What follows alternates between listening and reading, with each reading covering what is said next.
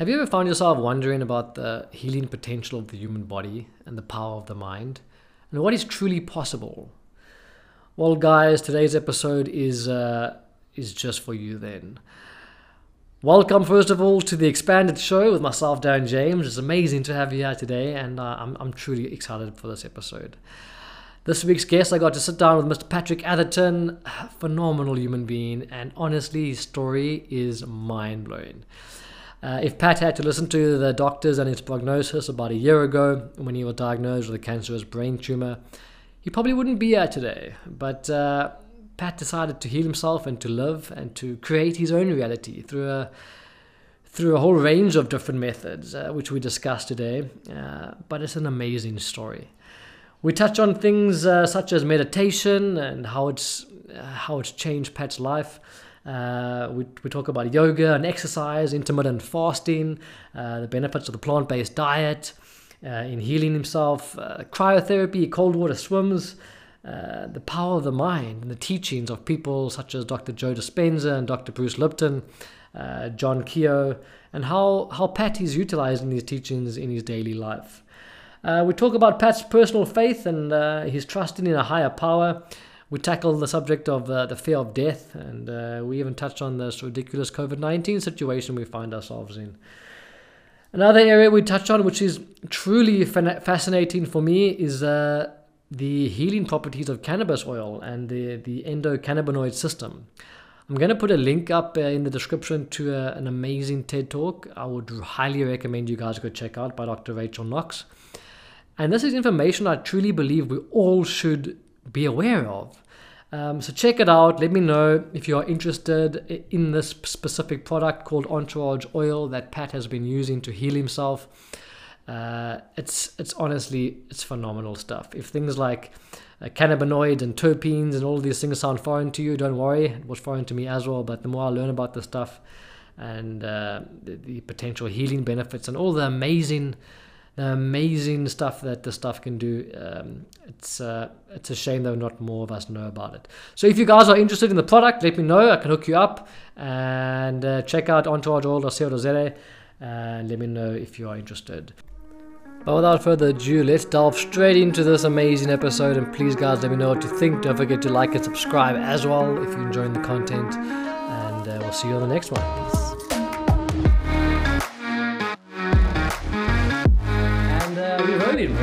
We're going. Yeah. Let's kick this off. You ready? Yeah. Go for it, eh? Pat, first of all, thanks for taking the time to be out worries. today, man. I really appreciate it.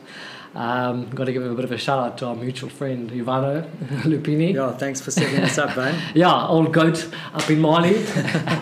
Nah, he's an absolute gem of a human, and He is, eh? yeah, he reached out and he was like, Darren, you got to chat to Pat. And I was just like, absolutely. And then I told Tara about the potential, and she was just like on my case, like, you got to get this up. So yeah, thanks to him for setting this up, and yeah, thanks for being here. I hope I can do it justice, eh? No, definitely. I think this is going to be so much more than a podcast, because honestly, your story is phenomenal, and for me, it's very rare that I get to meet somebody who has so many kind of similar interests, especially in the esoteric side of things, and I mean, we did a cold swim this morning, which was phenomenal. Amazing, yeah. Yeah. I think we'll touch on that just now. Okay, a whole cool. range of topics I want to get into. But I think just to give some context to people who don't know you and don't know your story, can we just go back about a year ago? Was it almost a year now? It would be a year ago on the 22nd of August, eh? Yeah, next week. So I was... about a year ago, well, on the 22nd of August last year, I woke up, I was awake. We had a bride at a friend's place in Camps Bay on the Wednesday night, and then, went to bed, woke up as I normally do in the middle of the night to go to the toilet, and came back to bed and lay in bed, and, for about 2 minutes, and next thing you know, something started happening in my body, and I started having a seizure. I didn't know that at the time. I just said, you think you're dying, and it felt like I was fading away. And the more I was trying to get words out, the more I was like convulsing, and luckily my wife Jess was next to me, and because she volunteers for NSRI, so she was quite calm and collected, but she was asking, thinking I was having a nightmare, but I was crying like, please just help me, and you want to get out. That's I can't imagine for somebody who's never had a seizure what it must be like to not have control. It's scary, eh? And most people I've since found out are actually asleep when they're having their seizure, so they don't remember they're having a seizure. But I was awake, and so it was this scariest moments of my life, and I literally the worst fear for me was not being able to tell my wife I love her. Did you think that it was the end? I genuinely thought it was the end, I just didn't know what was going on in my head, It was literally the most frightening experience I've ever had, and because I thought I'd lost my speech, and I know I feel bad when thinking about it now, but I mean, there's people out there who've never spoken in their life, and for me it was the most frightening experience, not thinking that am I ever going to be able to speak again. And then we went to Gardens, the Medicross in Mediclinic in Gardens. Yes. And they took me into the emergency room, got me on a bed. The doctors started attending to me, and then did their tests, and then everyone walked away from me, left me to just chillax and that.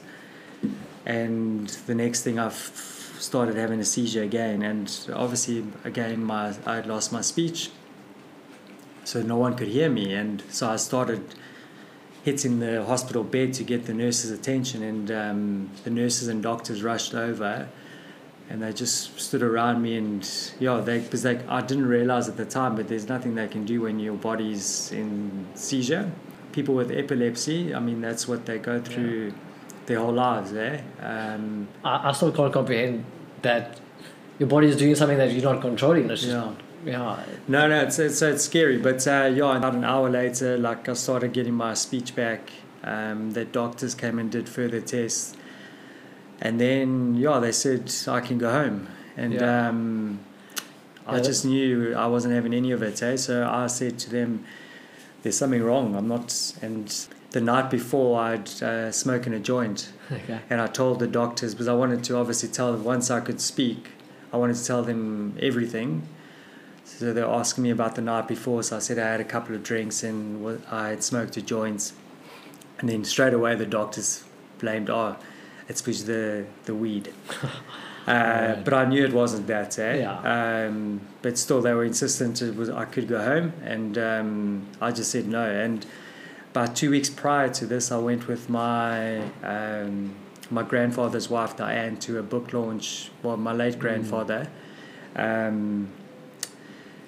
He passed away last year, July. But anyway, that's another story altogether. But so I went with her to this book launch, and I don't know if you remember the story about Jenna Lowe, Get Me to 21. No, I've heard about it, but I don't know it. No. So her mom wrote a book, Get Me to 21, as a tribute to her daughter and what's their story. And I just remember, while she was talking, I don't know her exact words, but basically that if the doctors had have done all their tests at their disposal, her daughter would be alive today. So I just refused to leave, and eventually they agreed to give me an MRI. So they wanted to send you home, and that was it? Yeah, and because they thought, it was the weed, eh? And that's why I was having the seizures. But they asked, after I went into the MRI, as soon as I knew, they said I had to go back in again. I knew something was wrong. And then the third time, when they asked to, they said I need to go back in, and they inject you with dye so they can see whatever is going on, and that's when I knew for sure there's something wrong, eh? I remember the doctor who was going to send me home come in, and I could just see her face she just said, "I'm so sorry, but yeah, you have a 4 by." Well, she didn't say the exact size, but she says you have a growth on your brain, and yeah, we recommend you see a neurosurgeon. So that was when I knew that I had this growth on my brain. We didn't know at the time whether it was cancerous or not, but and then. You said it was 4 by 5 centimeters size. About that, yeah. That's massive. I mean, I think it's the size of a golf ball, basically. Saw the neurosurgeon, and they said they had to operate as soon as possible because I'd had they diagnosed me with it was a high grade terminal and incurable brain cancer. There's another special name for it, as a rare type of tumor, but so incurable, terminal. Yeah. So and then I mean, the first day when I googled what it was, I was scared for my life. Yeah. So that's when I realized, don't Google. It's amazing. Up until this point, when we spoke before this, you were telling me, till today, or now, you don't know what your prognosis is. No. You know that you've healed yourself. Yeah. And that's the I just know from that first Google I did. Yes. And you're like, I'm not looking at this. Yeah, because basically it said, I don't gave you bad news. Yeah. Okay. But so I've just always chosen to not look at that. But I think I only really, those first week after having the seizure, meeting the neurosurgeon, if you saw me, I was in a bad place, scared, couldn't sleep. I mean, it was super scary. Jess obviously she's been strong throughout the whole thing, and but she the one morning, I think there was the following week or the same week after we saw the neuro, but she had to go do a Sweat 1000 class, and Andrew and Paul, the trainers, that own the business, they've just been amazing to us throughout the whole thing, and they introduced her to Jani from Awake Yoga Studio upstairs in the Sweat Center, and she's a yoga teacher. Yeah. She's a yoga teacher, but she's also a healer, and they just knew that I needed to meet with Johnny. I had the pleasure of meeting her 2 days ago on the Zoom the Zoom call with you. Yeah, that's fantastic. We did that yoga nidra meditation.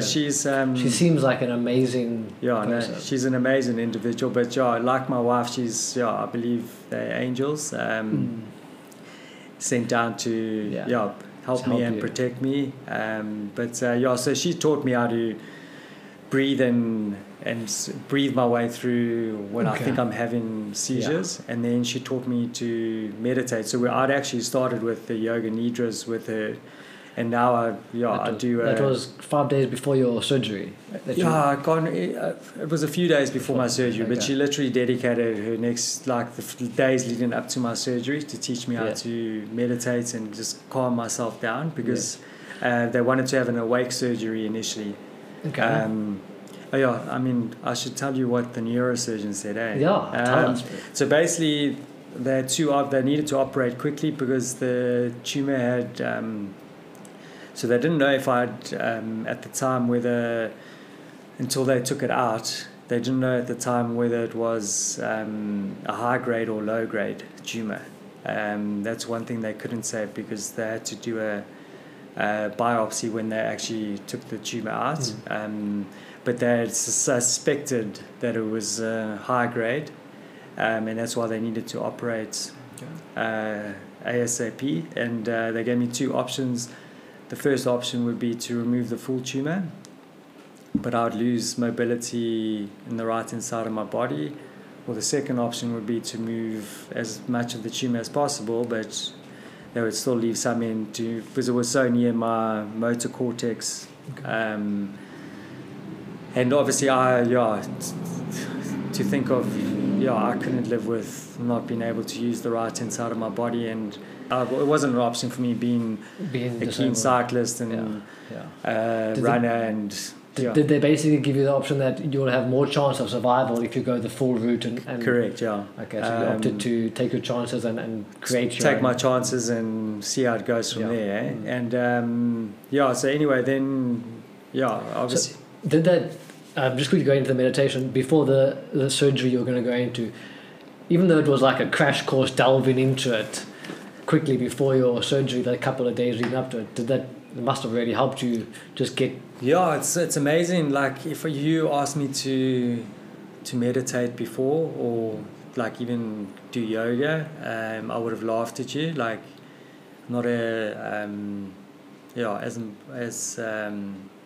Jess always calls me a fairy, but. So it wasn't part of your world. No, it wasn't. Like, and I just think, it actually forced me to, because now I was fighting for survival. Like, yes, I didn't know. I mean, I could have died in the surgery. You face in a life and death situation, like what you'll do, and that's when I started to realize like the power. I mean, I didn't go into the power of the mind until much later, but I started to then realize I think kind of realize that you can take control of your state of being and just 100%. calm yourself down with the and I think techniques. Also before then, like I was always a Christian and believed in God, but I don't think I gave God enough credit throughout my life.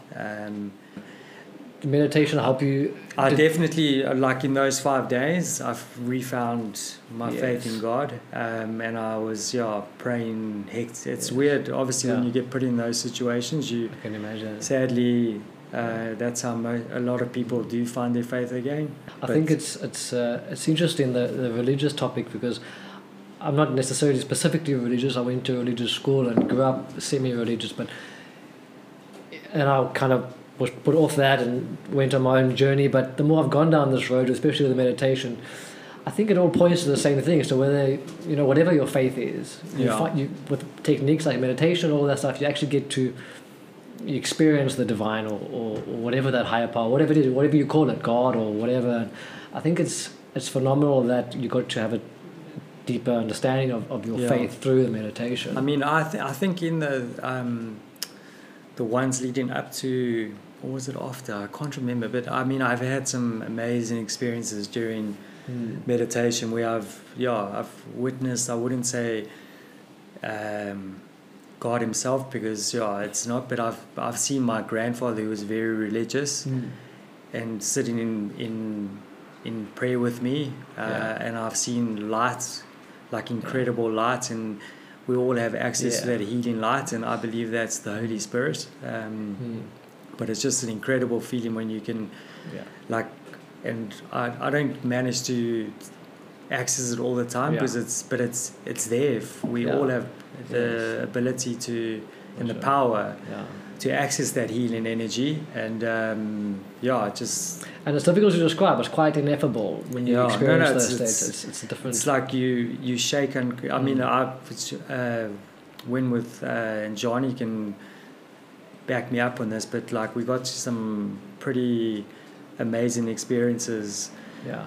Like when I was lying down and doing the yoga nidra, which is like it's a form of yoga where 1 hour is worth 4 hours sleep, they say. Yes. And the key is not to fall asleep during that hour. And she talks you through. I mean, there's loads on the internet, and it's not a new practice or anything. From what I experienced, obviously, it's doing one session with you. It's almost like quite a big body scan. You place in your awareness throughout your body. A lot of points to some of the stuff that the other teachers point to, which is great, and you becoming aware of all that. But I even find now when I do them now, because I try to do like at least three times a week, generally with Johnny, but otherwise I've found a few cool ones online to do.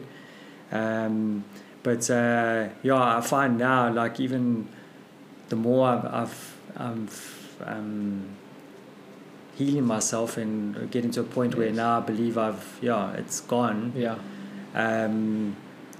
I find I'm like falling back into the same trap, and you don't have those deep connections that I was previously getting. But I think the lockdowns also affected that, because normally you'd be in a studio with whoever. Yes, and it's more and it personal. helps when Yeah. there's more people doing it because the energy is electrified. For sure. That collective energy definitely is a thing. But I know I'm going off. Yeah, I know. here. I know. Also, we're going, but I want before we get back onto that. Just something popped up. You were telling me about that experience you had with the homeless person that you helped out.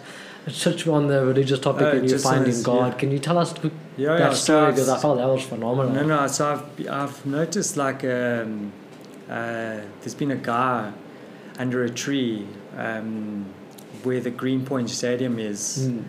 I forget what road it's called.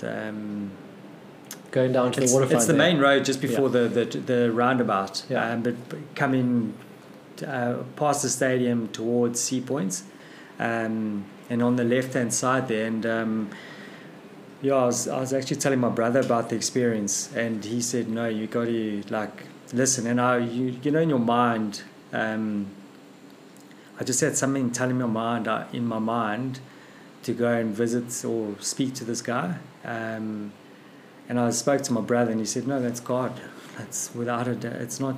And that's, I think, where a lot of times where you think it's just your mind talking to you, but it's actually God. And anyway, I decided to help. Like I've literally seen him for the last few months. So you drive past and see and him he'd there. always be there, and I'd see him praying and all of that. And anyway, so I got back from my parents' place the other day on Sunday, I think it was, and I saw he didn't have shoes on, so I put a pair of my shoes to give to him, and took 2 nut bars, some money, and I ended up running to him. And I normally in these situations I'll just like drop off the stuff, but when I got to the place where he was sitting, I just felt this like I don't know, it was a weird like calming energy in the air, eh? And he was outside. I mean the night before it'd been raining, and it's been hectic weather, eh? Yeah. And he had his plastic around him. I mean he had clothes and stuff, and then I ended up sitting down and speaking to him, and he said he was a prophet. Yeah. Which I believe, and he was teaching in a church in Khayelitsha, but he said Jehovah, which I had to go Google, but Jehovah means God in Hebrew or something like that, Yeah. because he kept referencing Jehovah, so and I So probably should know so this. you said to him you were going to pray for him or something, and he was like, Yeah, "Oh." and he said, no, and Jehovah, it doesn't work like that. He said to me, Jehovah doesn't want you to pray for me because I'm a prophet. Okay. And he was so like, he was happy, like, I mean, he's living outside in like Yeah. the bad weather.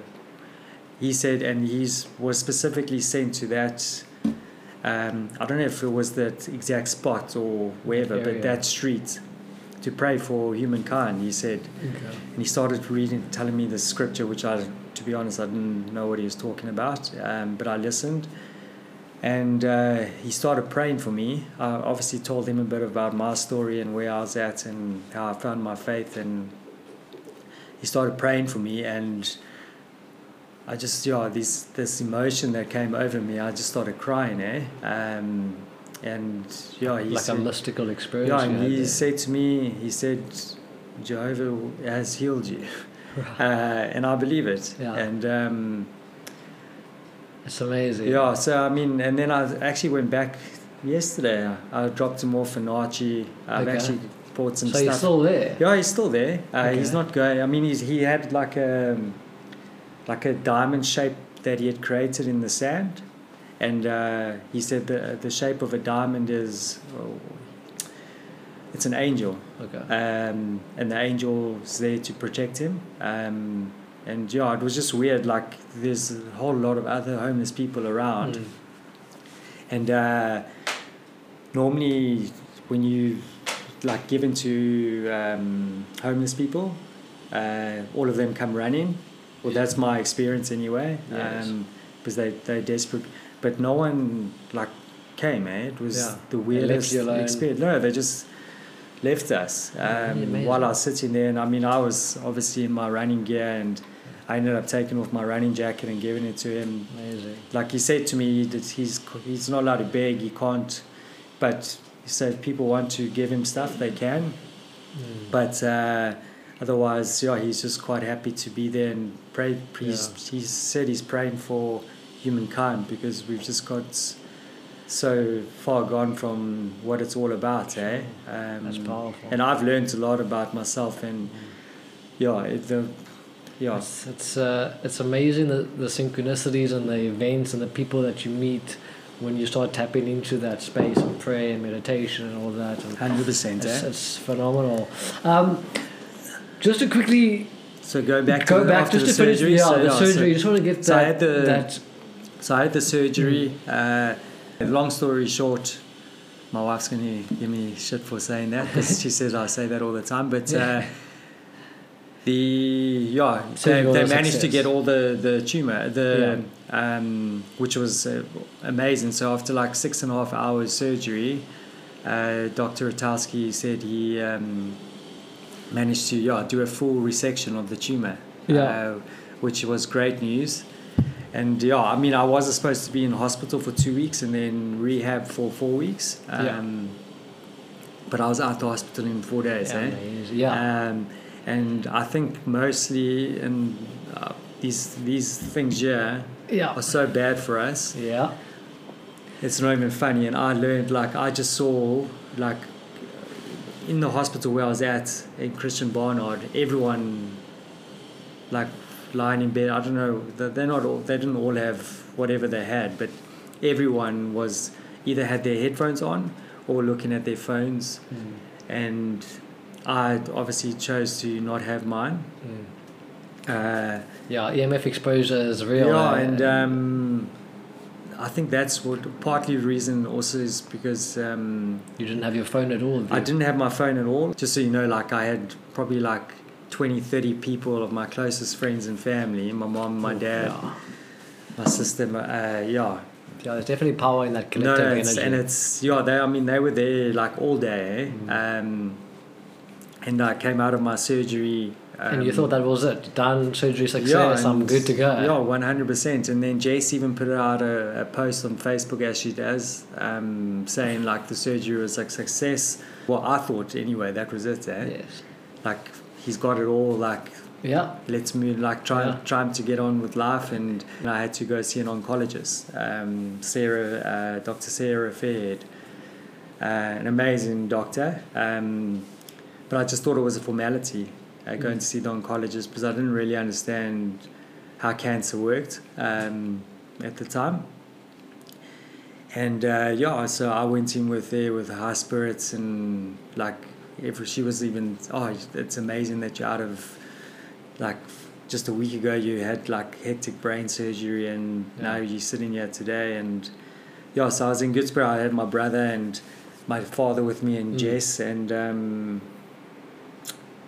that's when my world came crashing down again, where I was told I was going to have to go through 30 rounds of radiation and six rounds or 6 months of chemo. I always actually forgot about this. It was quite funny. About 2 weeks before my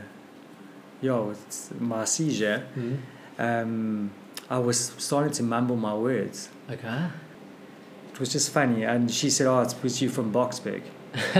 And then I said, no, it's because I have a brain tumor. And I said that actually twice, like in the 2 months leading up to my seizure. That's interesting. And that was, now when I think back to how powerful our minds are, it was my mind trying to tell me that I have a brain tumor. I actually forgot about that part of the story. It's amazing in hindsight how things make sense. I mean, it's... So you were basically diagnosed with cancer then, they told you? So then I was basically told, listen, because it had mutated into a grade 3, which is a high grade. They knew it was high grade. So that's when I got when I was told, because they'd obviously done a biopsy of the tumor, and then they realized, okay, cool, so it's a bit more serious than even it was serious before, but now it was a bit more serious. Yeah.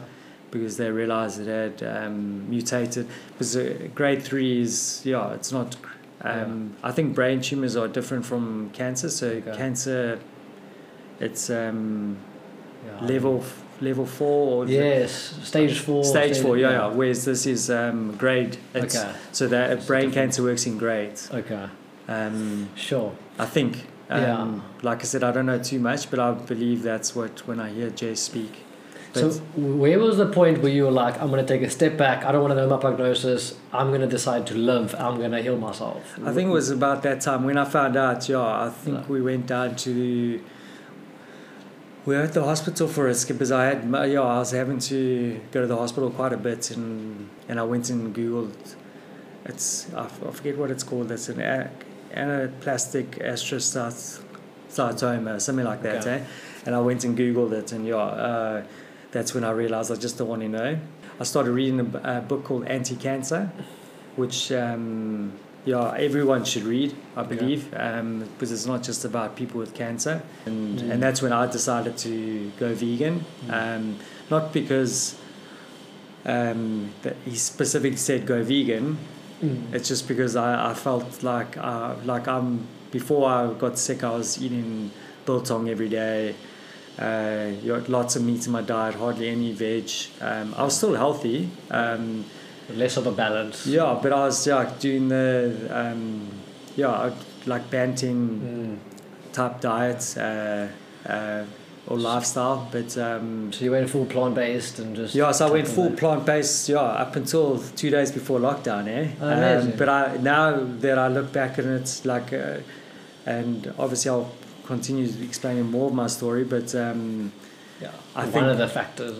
Just now when I look back at it, and the food is so powerful. Like there's so much, like especially like raw food, like beetroot, and I was having a lot of beetroot and the life force and the energy in those foods. It's just there's so much good food, and pawpaw, like while you're on chemo, is good for you. Really? Yeah, it's.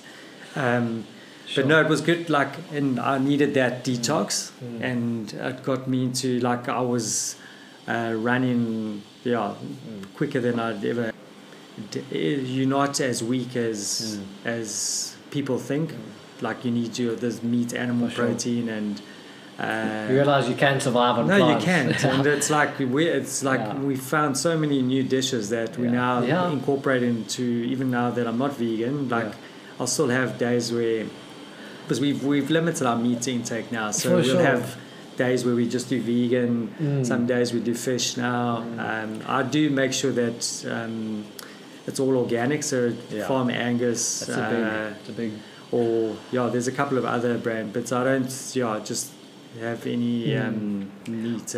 For sure, I've been on the plant-based journey for a good few years. I'd say about 5 years or so, and I was quite hardcore, like strict vegan, and like I live that way, but I also believe it's like I highly recommend people who just still eat meat, but just less of it, not just meat 3 times a day every day. So it's about balance, getting that balance. 100%. I think also, like, if you watch that, there's so many things that I've watched that's like changed my life, but Heal was one of the documentaries I've watched. I don't know if you've watched it. Yes. And that's all about healing yourself and through what we eat, and there's some cool names in that. Game Changers. Yeah, that's a good one. Yeah. Because my cousin Justin in New Zealand, he's been vegan for a few years, and he was always trying to, and I would laugh at him, like vegan, like, and it's weird. Like when I became vegan. Be careful behind you. Oh shit. I think the chair's no stress. I think you might have to just come a little bit forward. I see as you're moving the chairs, there we go. Sorry, man. Cool, man. No. So he was always, and I was also that guy. I was like, I would laugh at vegans. I'd be like, this is a joke. No, and it was be like it's a funny thing for me now. Like but then my friends now started to take the piss out of me. Yeah. It's part of the GoPro. Yeah, and I didn't mind at the time, but obviously I can't call myself vegan anymore. but we've definitely reduced our meat intake, and I think that's what Game Changers was all about. It wasn't to get everyone to go vegan, but just to reduce our meat consumption. Yes, just be more conscious about what you put in your body, exactly, essentially. Because I think, especially when it comes to food as a society, we just, especially with what's out there now, the fast foods, all that, we're not really aware of what we're putting in. So just to make those conscious decisions, organic foods, I've gone to the organic route now and definitely can see a difference in, what you're putting in is essential to your health and vitality. I think. So that's obviously one of the main aspects that you changed. But delve into the power of the mind. Like, I know that's something that... So Ivano actually, he bought me... he had sent me the Joe Rogan podcast with Joe Dispenza. Yes. He sent me that interview, and then Ivano bought me the Becoming Supernatural book. Yes. And then I went and bought the Thinking... I got the Audible version. But I found myself like falling asleep, and I just decided, no, I'm going to read the book rather. And it was life-changing, I can imagine. And just like reading, and it all makes sense. Like his story, and I may get the story a bit mixed up, but in 1985, Joe Dispenza had a bicycle accident. I don't know if he had broke his back in multiple places, and the doctor said he had to have this hectic surgery.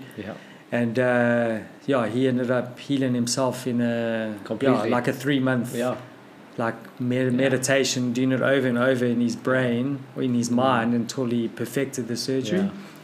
And he walked again and healed himself. What's nice now is he's actually got science behind it. So when you go to, like, I haven't been to his workshop. I was actually supposed to be one in Singapore in July, but obviously because of COVID and lockdown, it got cancelled. But he's got another one with Bruce Lipton and someone else in Israel in November, which I'm hoping if borders open. But I'll definitely go to that. I think the live seminars, to be in that space with all the people raising their energy on that level. And obviously when I first started doing these meditations, it was a bit because I also read what do you call it, You Are the Placebo. Oh yes. So and listening to Joe Dispenza during Heal, yes, he also he had a bit of a cameo in there. Yes. So I just started, and then I became a member on his website, and then downloaded, paid for he's got some meditations. I got all of them on my phone. As well. So the first two it's what on Audible. It's you also. Just quick interjection there, John Keogh. There's not many people I meet who actually know John Keogh. Well, I didn't know about him, and then one of the trainers at Sweat, Lauren, actually gave me the book. Yes. And I didn't read it until much later. And it was a Mind Power into the 21st century. I'd always like just focus. So You Are the Placebo meditations. Okay.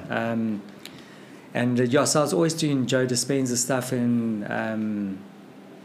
then. She had given me this book, but I didn't bother reading it for a while, and I remember she actually who asked me? Someone then asked me, have I read Mind Power into the 21st Century? And I said no. Actually, I got given that book a while ago by Lauren, and then I just decided to read it. And it's actually a quick read. Like I think I read it in 2 days. And it's my book of choice to tell people who don't quite understand. To entry into that field. Entry into the field of... Because there's real life examples that you can put to practice straight away. Exactly. So like one of them is... And there's techniques you can start implementing immediately. So one of them is every night before I go to bed, I say every day in every way, I'm getting better and better for 2 minutes. That's one of the John Keogh's affirmations. And then when I do remember in the mornings, I just had to stop because it's bugs. Every day in every way, I'm getting better and better. Exactly. And there's like, tonight I will dream and I'll remember my dream. Yes. I've done that and it works 100%. Even and the visualizations, the positive affirmations. There's loads of things that, But for anybody listening, basically what John Keir advocates is a daily practice of actually creating your reality and actually making it a part of your day. Like you would go to exercise, spend some time actually focusing and visualizing and putting that energy out there so that you attract exactly what you see. Exactly. And what Joe Dispenza, where his is more powerful for me is, and it's a difficult read and it's for people to get into, but once you know the process, and I haven't perfected the process, then that's why I want to go to his workshops because I'm sure it's mind-blowing. I still struggle to some degree. It's just a lot. But I have like a couple of times, or actually more than, definitely like 20 times at least throughout the year. I mean, I'm not as good as I was probably since lockdown, or actually maybe just over the last month. I haven't been able to do his daily, so I've got like a few like 20-30 minute ones. You got to find the ones that work for you. And there's quite a few that I found, but I still do his, because what Joe Dispenza gets you to do is you get to a point where you become nothing. And I know it's difficult for to explain. And but definitely, when I'm there, I always ask God, that because people associate darkness with evil and whatnot. So I was always at one stage a bit nervous, but I'd always then ask God, are you there? And he would reply saying yes, and then you just go, and it's basically just pitch black. You start to see stars, and it's just like you go deep. You go deep, and it's literally like the human brain processes. I read the other day about 70,000 thoughts a day. I mean, 70,000. That's a shitload. So you got to clear all that clutter. And once you can do that, like he gets you, and obviously your breathing is so important, because you focus on your breath. So your breath's your anchor points. And then he gets you to focus on, as with the yoga nidra, the different parts of your body. And then I must say, what's nice with Joe Dispenza, I started my journey. John Keir, I did a course years ago, and that for me was the catalyst that's got me on this weird journey of looking into all these things. But John Keir is definitely a good entry point for somebody looking into that stuff. But what I love about Joe Dispenza, Dr. Joe Dispenza's book, he really merges that science with the spirituality. Because you can look at these topics and be like, that's kind of laughable, this new agey stuff, but Joe Dispenza really, he shows you the brain scans. He shows you how he changes people with these techniques, and how, like you were saying, 70,000 thoughts a day. I watched something the other day also with Joe Dispenza, and he was talking about a similar thing, and most of those thoughts every day are the same thoughts as the day before. 100%. So if you keep reliving the same thoughts, you're going to keep living the same life. But if you change your thoughts and your emotions, and you change your state of being, you change your life, and you create your reality. And that's kind of the crux of it, I suppose. But even like he says, I mean, I think it's him who says it, but you grow up believing that your parents, your grandparents all had cancer. So you telling yourself in your mind, I'm going to get cancer, and you scare yourself and you put fear, but you keep reliving it. Eventually you're going to get cancer, and it's the same with a person That's why I think it's so powerful. I think it's so powerful what you told me, that you don't want to know your prognosis, because in your mind you've healed yourself, and you're healing yourself daily. So, and that's the secret. Because if you're focusing on all the bad news, 100%, you're going to attract that essentially. And don't get me wrong. I mean, I've had some bad times. I'm on antidepressants at the moment, and I'm not ashamed to say it. I was always. Thought it was a bad thing to be on antidepressants, but they do help. And I know probably that I can sort myself out in my mind, but that's when I get to the next point that I'd like to get to. But it helps me to wake up in the day. Part of your journey now, it helps you to work. And it's so where I was going, like, if you tell yourself you get headaches all the time, and you're going to have headaches all the time, because you've trained your mind to you put out. And so where I was going, so with his meditations, he gets you to create a future that you want. So once you come out of that darkness and the nothingness, come back to a new body in a new place. And you now, but you got to feel it emotionally. So he gets you to feel it emotionally, and like you visualize your future. And it's so real, like some of the experiences I've had, and obviously I've put out there that my wife and I are going to have kids, and like holding my baby, it's like you got to see it and feel it, but you feel it, and it's like an incredible experience, because your subconscious doesn't know the difference between what is real and what is and exactly what is visualized. So you're putting that energy out there, and the more you you think of something, the more chance of it has. It's like a muscle you have to work, and you create. And it becomes reality eventually. And it's proven now. Yeah. He's like this. He's literally got people who follow him. And not just follow him, but like he has taught that have gone through Joe Dispenza's techniques and ways. That have healed themselves completely. I mean, it's mind blowing stuff, And I want to be in a room. That's why I want to go to one of his workshops, because the energy is amplified when you got so many people with this putting out the same energy, and that's all healing energy, and it's good energy, and it's So I want to be part of that. 100%. It is something that you have to practice, and then once you start to see how you are creating your life, it reinforces that. And like just something I've never told, but back about 6 years ago, when I wanted to really test out this technique, I was like, does this stuff really work? Because obviously you doubt it. I mean, we're human, and I wanted to go work in West Africa on contract, but at that stage there was no conceivable way. But I was doing the practices, and I was visualizing that every day, and sitting without a job, sending out CVs, and one day I just woke up, and for somebody inside me was like, okay, I got a job. I intuitively knew. And I got a random email, and I got this job that I'd applied for, and the chances of me getting it were like slim to none. And that's when I realized, I was like, the power of this. And since then, I kind of fall off it now and then, but it's once you realize that you can create your own reality, the only limitations that you have are what you place on yourself, essentially. 100%. So that's super powerful. And have you ever felt energy? Yeah.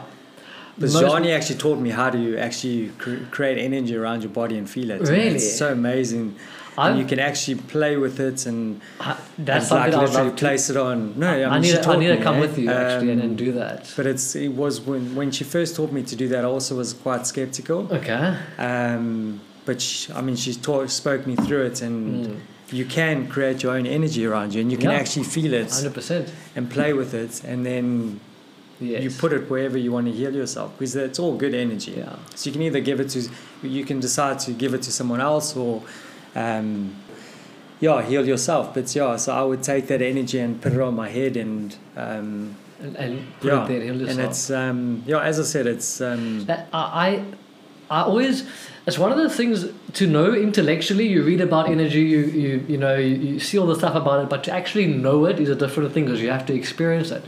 And what it took for me was, I did a holotropic breathing workshop. It was actually in Sea Point at that's a yoga studio there, Wild Things Yoga. Okay. So they had a guy. It's on the same floor as Sweat 1000. On the same floor there. So they had a guy come, and he was doing this holotropic breathing, and I heard about it, and I was like, sure. I'd read about Wim Hof and that. So I did this hour. It was actually a 2-hour session where people are in the room, and he gets you to get this rhythmic breathing going, and the state of consciousness that you get to with that breathing, and you feel the energy pulsing through your body, was, for me, that's when I knew energy was real. And I was like, wow. And subsequently I got into the Wim Hof breathing, which I do every morning just to start my day, and that for me is, you can tap into that energy every day. 100%. But I'd love to come with you and learn that. She's taught me so many different things, but it's everything that she always teaches is just like, and she went to, I think, India like a couple of years ago. So she's learned from proper like hardcore monks. I think they were monks. But it's literally we are more powerful than we think we are. And that's the secret of it. And I don't, like, most people don't realize how powerful our minds are. And even with this COVID nonsense now, it's like I think what happens is people are seeing so much bad situations in the news, and they make themselves sick, because all of us, my wife had tested positive for COVID about a few weeks, like a month or so ago, And I was in the same bed as her, and I'm a cancer patient. So obviously my oncologist and all that were worried, and so she went for a test maybe a week after she had like the first symptoms. And I mean, her symptoms were only she lost her taste and smell, which isn't one of the main symptoms, Okay. but because she volunteers for Sea Rescue, they said she must go get tested. So I went with her to get tested, and she tested positive and I tested negative. But I slept, then I isolated, well, not isolated, but I slept in the spare Yeah. room. But I'd already been sleeping with her for, a week before. And I believe it's your mind. Yeah. And I know there are... Do you think you're going to get COVID every day and you're worried about COVID and you're stressing about COVID? No, It's but probably and then gonna- you find out you have it. Yeah. That's why it's a good thing if you don't know you have it, because then You you won't don't know you make have it. it. Yeah, then you don't see and Yeah. visualize these what you've seen on the news that's happening to. And unfortunately, it is real, but it's not. If you're unhealthy and your mind's not in the right Unhealthy. place, and you're in that gonna sympathetic state all you're the going to be in time. trouble, eh? Yeah. But I agree. I think that's also something I wanted to pick your brain on, that deep-seated fear of death. If you boil it down to either, I think Jim Carrey said it so well, you're either making a decision from a place of love or fear. And with this mass-scale fear that's perpetuated society at the moment, I think it all boils down to that fear of death. And it's like, you obviously had to face that in a lot more severe way with your own mortality, like, wow, okay, I potentially could die. Was that quite a thing to process, the facing death? It was Or- I mean, I won't lie. I mean, sometimes I still have those days where I wake up and I don't know. Like my wife and I, we've got a great relationship, and I mean, I love her with all my heart and that. But I would be lying to you if we go through down. We do. I mean, we're all we're human. human. Yeah, Exactly. And exactly. you do go down the rabbit hole of if and when. But to be honest, if you have your faith, I'm not scared of she isn't scared of dying. I mean, Jace is one of the bravest people I know. Well, she is the bravest person I know. But for me, it's if you have your faith, we're more than just the body. Yes. Our souls are far more important than the body. Yes. And if it's my time to go, then so be it. But I personally think, I know it now that I've got a purpose now to fill, and my purpose is to help and inspire people who's going through similar situations, but not just with cancer and all that, but I want to help people who have I mean, in this country, in South Africa, the fact that data is still so expensive, and there's no ways the masses are going to get out of poverty and that without having access to the internet. Being able to educate themselves. And to educate themselves. It's mind-blowing that... So many challenges. But your whole... I know you mentioned this to me before. I think when you're faced with the fear of death, and I was just thinking about this now, but the Stoics and any spiritual teachings, they talk... We like to deny and not think about death as something that, but once you face and think about it and realize, okay, then you can actually live life with purpose and be okay, what am I going to do with my life?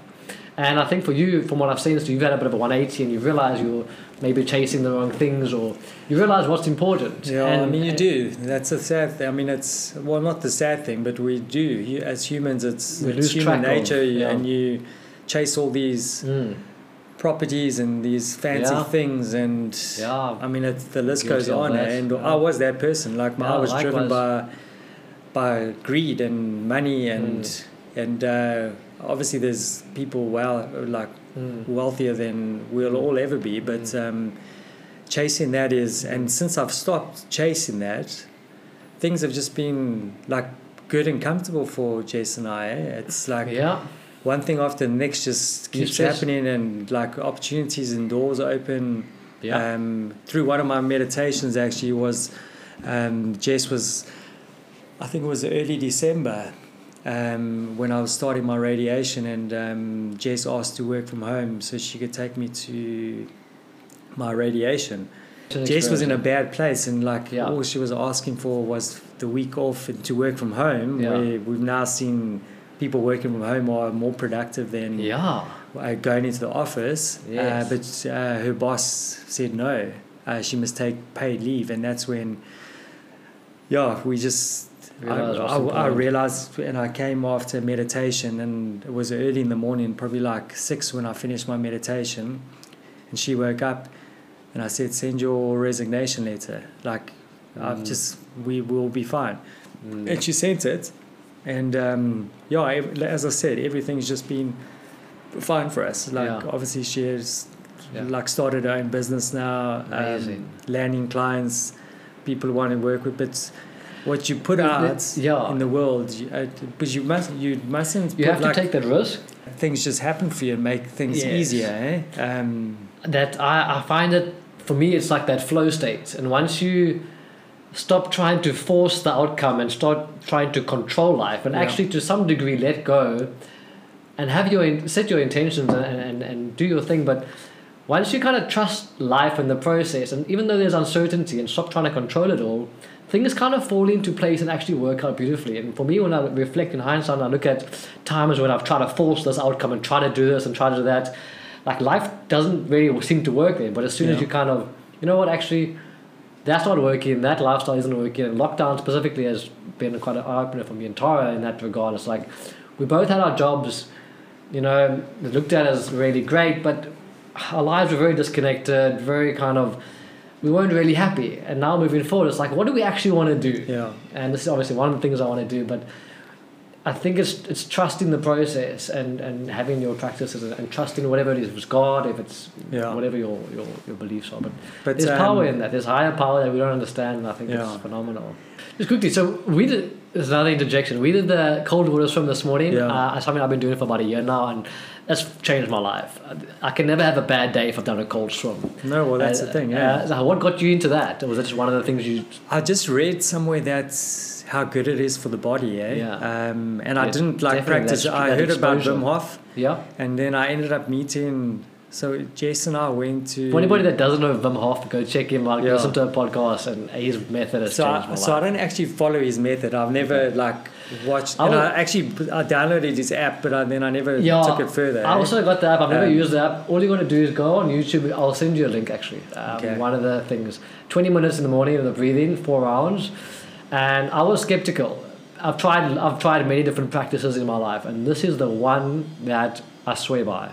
Okay. It's a phenomenal breathing technique that just it's phenomenal. But but I mean, I started doing it, and then I just managed to, and I think because of my situation, it was a lot easier for me to realize that. And for me, it was a mind thing as well. I believe it's also all in your mind, that cold. Yeah. Yes, it does get cold and you shiver, and afterwards you're freezing. But so I've never actually done his breathing. But I just had read how good it is for the body. And I just got straight into it. It was weird. I think the first time I did it for 5 minutes and I was fine. Yeah. And then I think I did it the next time I did 20. Yeah. And then I've just been consistently doing it 20 minutes.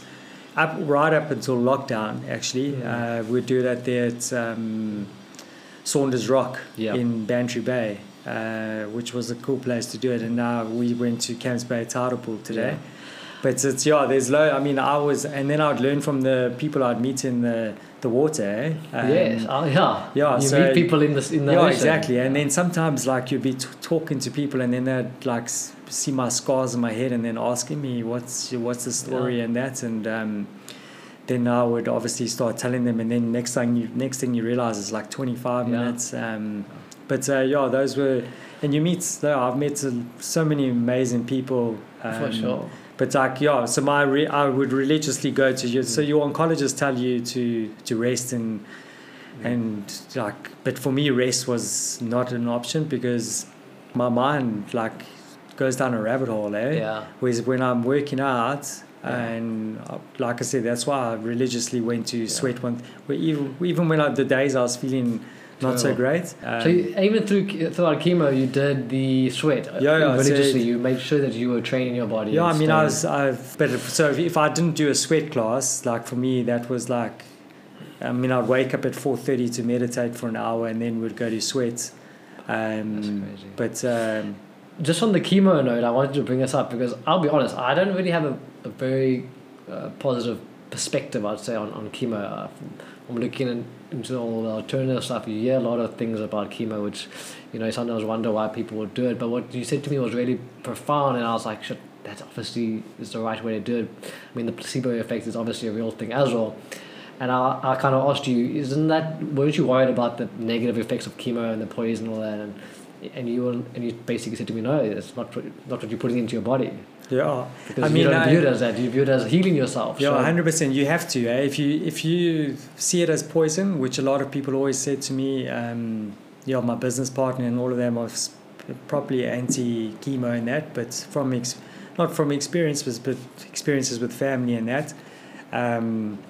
But Jani taught me to see it as like working, rather than it being poison. Your mind is so powerful that, like, if you tell yourself that something's going to work, it's going to work. And I never really... the fact that you could exercise during chemo, obviously your body was in a good space to be able to do that. No, I mean, my body, like, I'm in the best shape of my life at the moment, and physically and mentally. Okay. And it's just because, I've tried various things, and like turmeric, like I never knew turmeric is like so powerful. Yeah. So when you're fighting for your life, you're willing to try everything. Yes. And I can't pinpoint what's actually worked. Yeah, I was going to say, there's so many different facets to what you've been doing, but I think they're all pieces of a puzzle that are 100% testament to how you're strong you are today. And other thing I wanted to touch on was that documentary or that TED talk you sent me on the endocannabinoid system was phenomenal. Dr. Rachel Knox. Yeah, I did a podcast. Amazing. Yeah, she really is. I did a podcast with a guy, Ruan, and we just spoke about cannabis and how it changed his life. And he was also touching on the cannabinoids and the system that we don't know about. And I don't even know why we don't know about this, but you've also been using the cannabis oil and how that's helped you, and that's phenomenal. So my brother-in-law has he makes his own. So it's called Entourage Oil. Entourage Oil. Pretty cool. I'll definitely put that in. But it's amazing stuff. And to be honest, like I was always like quite suspect, like because I've always in the back of my mind as well. Because I always used to smoke a bit, not like regularly, but every now and then. Yeah.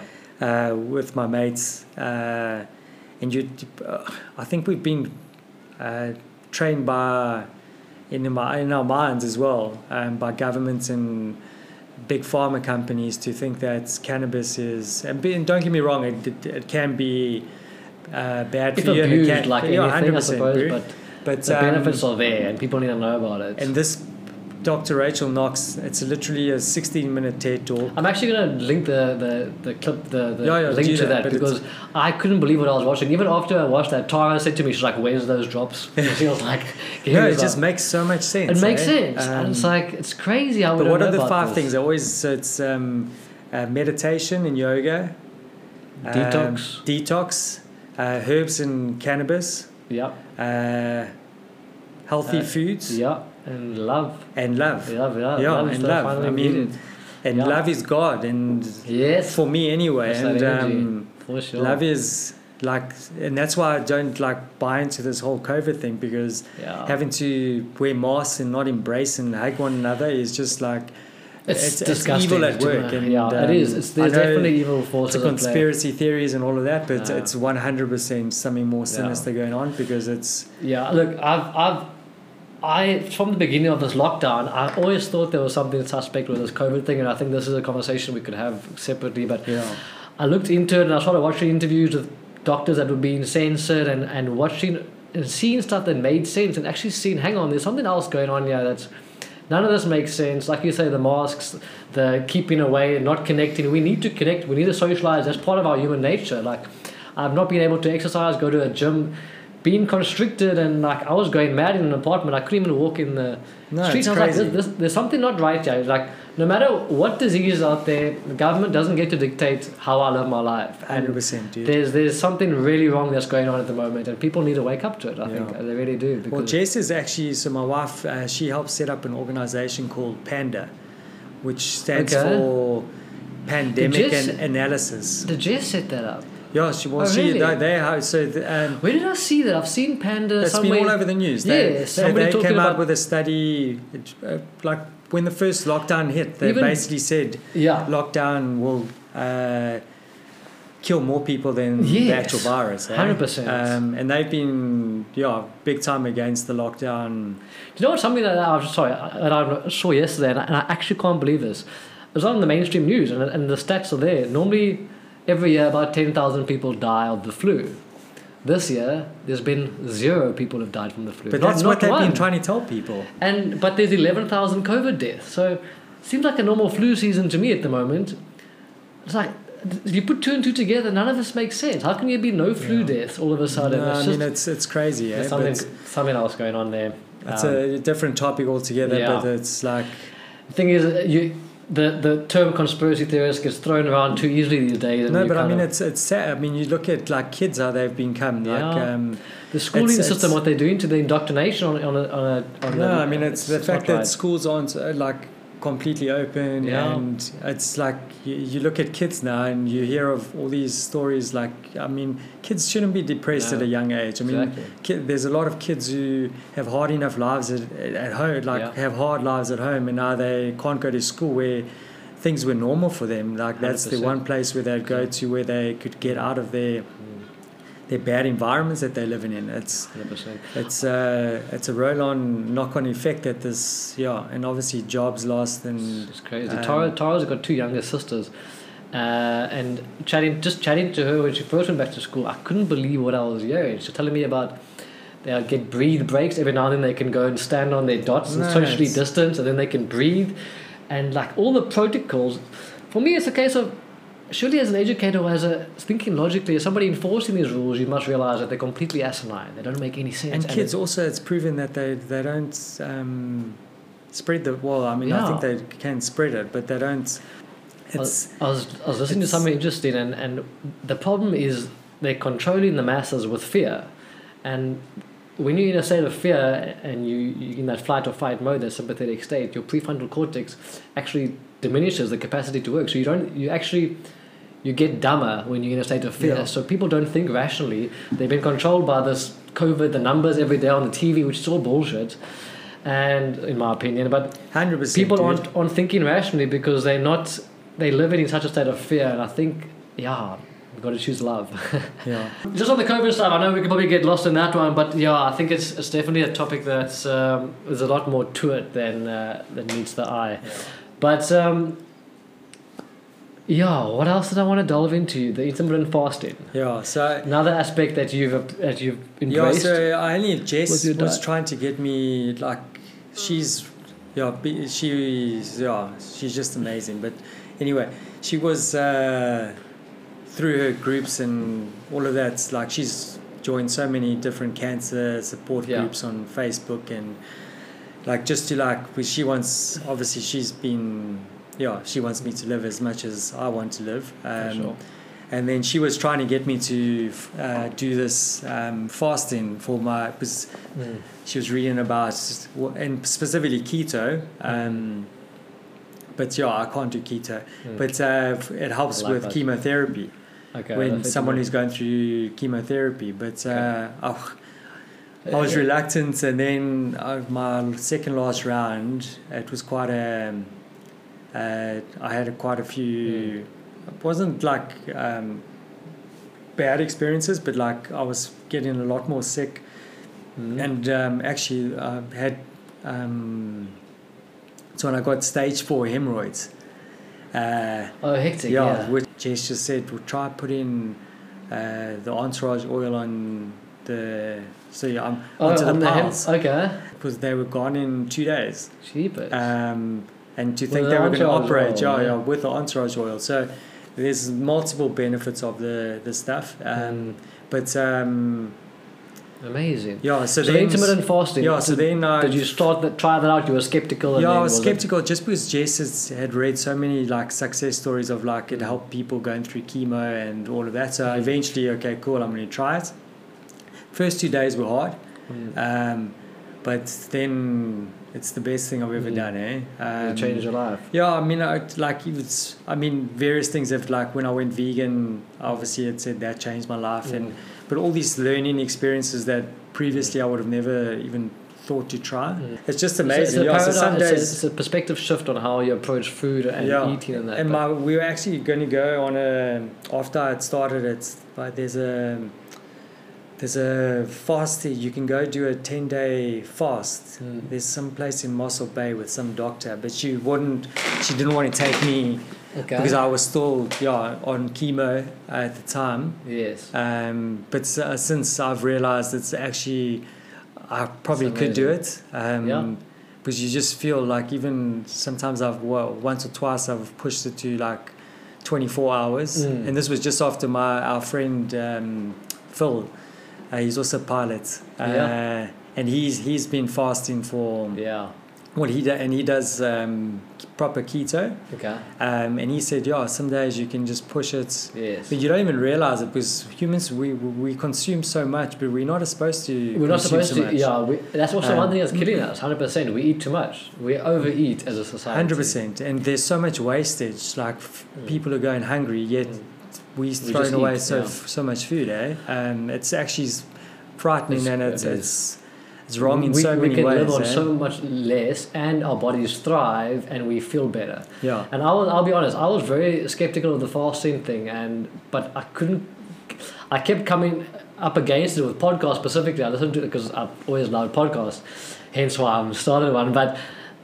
Always it kept coming up, this topic of fasting, and people like Walter Longo and David Sinclair and all the longevity people who study longevity, they kept pointing to fasting and how that was the cell autophagy, how your cells get time to regenerate. All of that science is there when you give your body a break from just constantly processing food and whatnot. And subsequently, I've started the intermittent fasting. I've done a couple of long ones. I actually in lockdown did a 7-day water fast. Oh, have you? On your own? Yeah. So I did I first did a 3.5 day fast. I'd recommend doing that. And then I was in Thailand. I went to like a retreat and I did that with colonics and cleansers, but that's a whole other topic. And then I did a 7-day water fast now a few months ago, and that was a whole other topic, getting deep, like meditation wise. If you want to go spiritually deep, there's something about fasting and all the. If you look at all the spiritual religious people, there's something about 40 days or something. The fasting is powerful.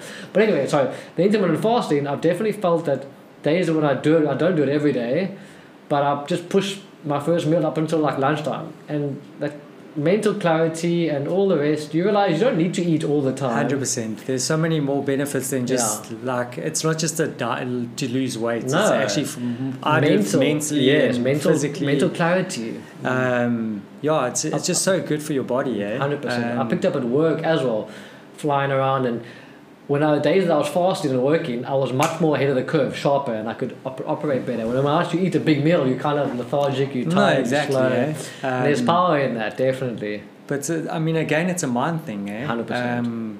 Like you're thinking, when you try to tell someone to fast, they're like, "Oh no, it's impossible. Yeah, I love food too much." It's just a mind thing. It's just a mind thing. And that's what I just going to the cold water swims. We actually wanted to touch on earlier, but. Besides, obviously, the physiological benefits of the body, for me, one of the best things about it is every time I go in the cold water, it's like, fuck, I don't want to do this. Like, I have to force myself to do it. And there's something liberating about actually pushing through and having the power to realize, actually, I'm stronger than my mind. 100%. My mind's telling me, get out of here, what are you doing? You can't fast, you can't do this. Once you push past it, that's kind of liberation from that. 100%. It's the same with fasting. And once you do it, you realize actually there's nothing much to it. And you feel so good afterwards. Yeah. 100%. And you got to do what makes you happy. For sure. Because happiness is like so important. Like I've realized to be happy. It's like my wife and I, we're obviously like we want to have children and all those things. And sadly we've been set back a bit, but it's like tough times. But ultimately, happiness is like the ultimate for us. That's a proper state of like quality of life. You want to create quality of that. life, yeah. And it's like you have to, like, as much as people, and I've grown up in that, you hear people saying be positive all the time, and you just always thought that was wishy-washy bullshit.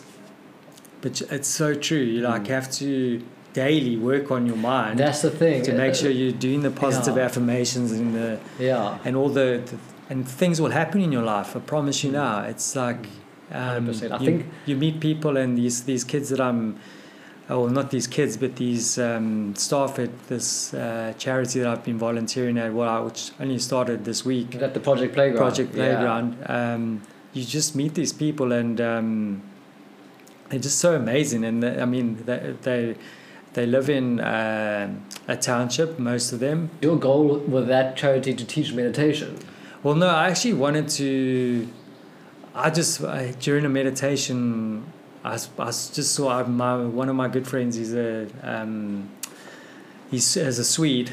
Okay. And he's Project Playground is Swedish linked, and I just remember him because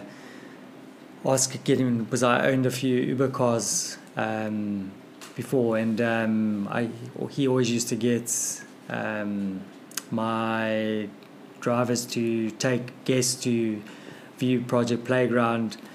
Not that they would never do it to go see the kids, but just to show them the facilities and that, because they don't believe in like some places where you go and it's like it's not a zoo. It's not a place you can just go and take pictures of poor people and feel good about yourself. Get the African experience. Yeah, have the African experience. It's not about that. And he was coaching football at the time.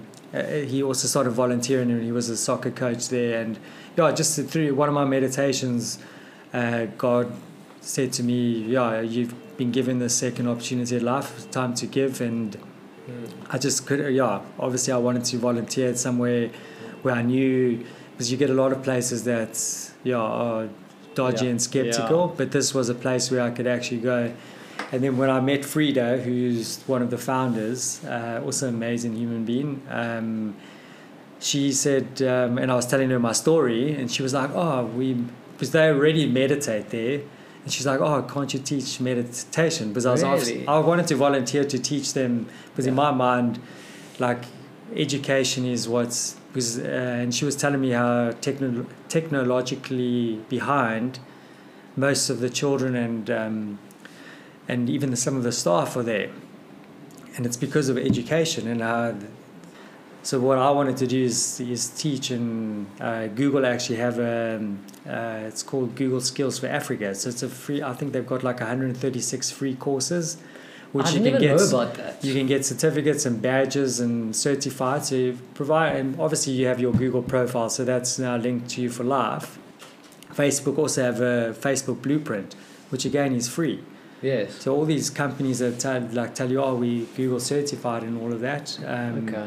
I want to teach. So you want to get the kids involved with the courses and teach them meditation, which 100%. is a So I started teaching meditation this week, and as I said to them, I think the first day there was 3, on Wednesday in the Langa branch. I think there were about 9 ladies in the room with me, and I just showed them how I meditate, and then we went through the same sort of lead up. I do a couple of warm up exercises before we get into it, and then we got into it. And they're actually going to teach me. Like one of the ladies has said she likes moving meditation. I'm like, what is that? And I think it's Tai Chi or whatever, where you like. Yes. So so I said, so you teach, they teach, you learn, they learn. So these are, and it's an incredible team they're actually part of the staff there. Okay. And it's these incredible amazing people. And they say the best way to learn something is to teach it. So so we're both learning, like, and what's nice is just knowing that I can give back, and I just want to help people. I mean, my wife and I I think we feel too much, like empath, or what we're very and it's consumes you at times, and it can can be depressing because Yeah, you're almost so overwhelmed. For Jess now, she volunteers at NSRI, and that's for her. That's now the way of her giving back, because obviously they rescue a lot of people and they do amazing things at Sea Rescue. All people who are really fulfilled in life have an aspect of service and giving back, and that's I think where you find real meaning in being able to give to others and help. So I think coming full circle, like the hero's journey and what you've gone through, and now getting to a place where you can give back is amazing, phenomenal, man. But no, like I said, that's why I think I've been given a second opportunity in life, and I don't have to worry about work at the moment. I want to help people, and exactly. And in hindsight, if you didn't go through all the struggle and what you wouldn't be on this path that you're on now. So no, so I kind of like it's weird. It's like you want to look at it as a curse, like what we've had, but I also see it as a blessing. And I know people hate that word, and but I genuinely do, and I know it's not easy at all for my wife and I, and we have our bad days, and she gets the worst of me, like that nobody else sees, and but we're in it together, and it's just about, and I used to hate people saying just keep positive and all of that, and but it is true, you just got to keep positive, and but also you got to put in the practice. 100%, and it doesn't happen overnight. Yeah, exactly. But you got to, first and foremost, is you got to cut out all the bad people in your life. I was going to ask you about that environment, people you're around. Yeah, well, since we've been in Cape Town, like we've just had so many amazing friends, and I mean, our friends are just incredible. Your environment is like, as Bruce Lipton would say, your environment is everything. Everything is everything. On a cellular level, everything is environment. But since we've been in Cape Town, my wife and I, we've like we came from London, and like I lived in London for 11 years, and I think she was there 9 years. And not that we had bad people around us, but it was obviously London's like it's a much bigger environment, and it's a much more competitive environment, and just busy. So there was a lot. And since we've been to Cape Town, like we moved here, and I had no friends here really. Jess obviously had friends from school and that, and they've all just been amazing, And it's amazing. Literally, well, you can't go wrong with people like Ivana and Kerry in your life, and people around Cape Town. It's Grayson and Alexis, Mark Godson, Clark. I mean, it's amazing. Phil Nicole. Yes, you've met before. Yeah, and they've got amazing kids as well. Yes. It definitely sounds like you got a solid environment. Right? Yeah, I know. So that's why it's so important, eh? 100%. But something I've had to learn the hard way, and you realize that sometimes, as much as you don't want to, you got to either remove certain people from your life, or only be around those people that actually make you want to better your life and have positive energy. And I know a lot of people are in environments where it's difficult to get out of the negativity, but there is a way out, eh? And if you can meditate, even if it's just 5 days, 5 minutes a day, it's so important. Yeah, it's a tricky one to get into, because like you obviously had your way of getting into it because of that's why I said like it's easy. Like I never meditated before. I struggled, I'm not gonna lie, for years, and I've been trying to get in on meditation probably since about 5-6 years ago, and it's not easy, because it's not something you're like, oh okay, this is cool. It's something that takes work, like everything, but it's like yoga as well. It's like it's truly is something that initially I was like, why are people doing this? But I knew there was something there, and I feel like meditation is crucial in this, especially in this day and age. This society we live in, which isn't natural, we're scattered, we're stressed.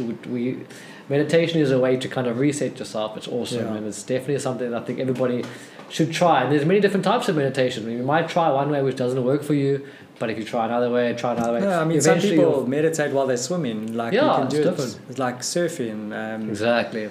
But I mean, I would have never, like in a million years, like thought I'd be a yoga fan. But I mean, I can't do all the poses, and I've learned that yoga, you're not supposed to perfect the pose. Like some people can, and I mean, it's beautiful to see when you can perfect a pose. But 100%. Yoga for me, I knew there was something there. I tried it. I couldn't figure it out. And then the ego gets in the way. It's like, oh, I gotta get the pose right. And then you're frustrated because I can't do this pose. No, I still get like that. Eh? Yeah, me as well. But you start to realize as you progress, it's like, okay, cool. You do what you need to do for your body, and then it starts to make sense. And for me, yoga is more of a mind workout than physically. It's like sometimes it's hard. It's like your mind wants to like. You have to battle with your own thoughts, and like you come out of a yoga session sometimes it's like, sure, okay, like it's definitely a lot more than physical exercise. No, it's 100%. Like it's mostly mind. Like, yeah, it is. That's what people forget. It's all mind. Definitely. Yeah. So you're gonna do Ironman next year, half Ironman. It's what the plan, eh? Well, that's the plan. But yeah, I was speaking. We went cycling this morning, and amazing. My wife and I, and she's managed to rope in her friend David, so that will give us a bit of a kick to do it. But either way, I mean, I think, and I got another mate, Duncan, but yeah, he's keen for something, not next year, for the following June. Yeah. But I want to now maybe push for January, because I know I've got the running ace, the cycling ace. The swimming I'm working on, so I've recently started swimming lessons, not just open water swimming basically, but I've realized it's when you're in a wetsuit and that it's and you like it's another, like as I said, it's peaceful out there. It is. Swimming is something therapeutic about swimming. And for me, it's not like I used to. My problem, what I realized before I got sick, for me it was a race to everything, so you'd have to. You just want to like get a good time, and now I just enjoy it, and it comes naturally. It's not about beating anyone. It's not about. I mean, obviously you want to do a good time in that, but the ego. Once you stop trying to force the outcome and actually enjoy the journey, that's 100%. where the secret lies. Then it comes naturally. It's like and then automatically you do better. Yeah, it's like in business and that. It's not. Like Simon Sinek always says, it's the why. Like why you're doing something. And that's what life. If you can figure out why, why you're doing things in life. What was that saying the other day that I liked? The way you do anything is the way you do everything. Yeah, that's so true. I've definitely you said that. I don't know. Yeah, the way you do anything is the way you do everything. I also can't think of who said that now. I'm sure it was in a meditation I heard. I noticed that with myself, because sometimes when nobody's looking, you might do things that you know you shouldn't do, but you get away with it because and that hit home for me when I realized, hang on, the way you do anything, even the small things, is the way you ultimately do everything, and it's so powerful. It really is powerful. Yeah. But I mean, as I said, so like for me, first and foremost, if I didn't have. Like Jess has been the like anchor to my whole recurring. Like she's the one who found Johnny. She's the one who like researched fasting. Even the cryotherapy, I think she actually told me about. Amazing. But she just when she finds things, and she's constantly researching. And obviously now she's gone back to focusing on her company. But the first few months when I got sick, she was just researching, like send me, and like. When we went vegan, when she tried for a few days, but it's I mean she like the dishes that you can make. It's phenomenal. Like people think that what can you do with veg? But there's some incredible things you can do with amazing stuff. Yeah. I think when I was diving on this journey for years, and a lot of people that initially start is always like, well, what do you eat? What do you eat? What do you eat? There's actually more to eat once you realize the things that you never ate before, because there's such a wide range of foods and whatnot. It's phenomenal. But it's cool to hear about Jess and having such a strong partner foundation like Rock in your life. Yeah, no, I mean, it's something that I've only experienced in the last year with having Tara in my life. But if you don't have somebody who's really there to support you and believe in you and all the rest, you're kind of lost. So you're going to be going for a scan next month for like an update check. I don't know. I must find out the dates and then I'll know. But you've healed yourself. You are healing yourself. And whatever the news is, I'm okay with it. We're definitely going to do a follow-up one of these, another chat, because we can chat for hours, I think, on different topics. So I want to collaborate. I want to get involved with some of the stuff. I want to see what's happening at Project Playground. I want to come out with you, and we need to do more stuff together. Yeah, amazing. Thanks so much for having me. It's been an absolute pleasure. Ivano messaged me and he said to me, "It's like, it's not just about the podcast. I think you guys will hit it off in terms of other things, and I really think so. I think you're an awesome testament to the fact that you can achieve anything, and 100%, dude. You're an awesome human being, brother. It's been a pleasure to meet you. Likewise, Yeah, thanks so much for your time, man. Thanks, brother. Sweet. Cheers, man. Cheers, dude. This has been awesome. Yeah.